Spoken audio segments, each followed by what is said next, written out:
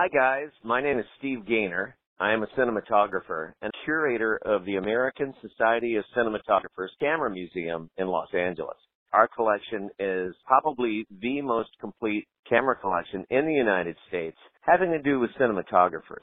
We don't just collect cameras because they're old and rare. We collect them because they have something to do with our previous members or current members.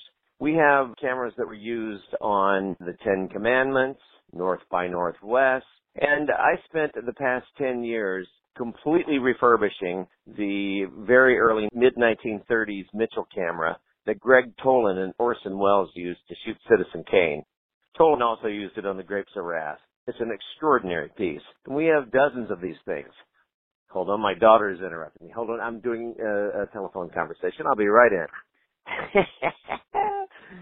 The perils of parenthood. So, nonetheless, we have such an incredible collection, and I think it's important for people to know about this as we're approaching our 100th anniversary of the ASC. Thank you. Bye. I am a cinematographer. I am a cinematographer.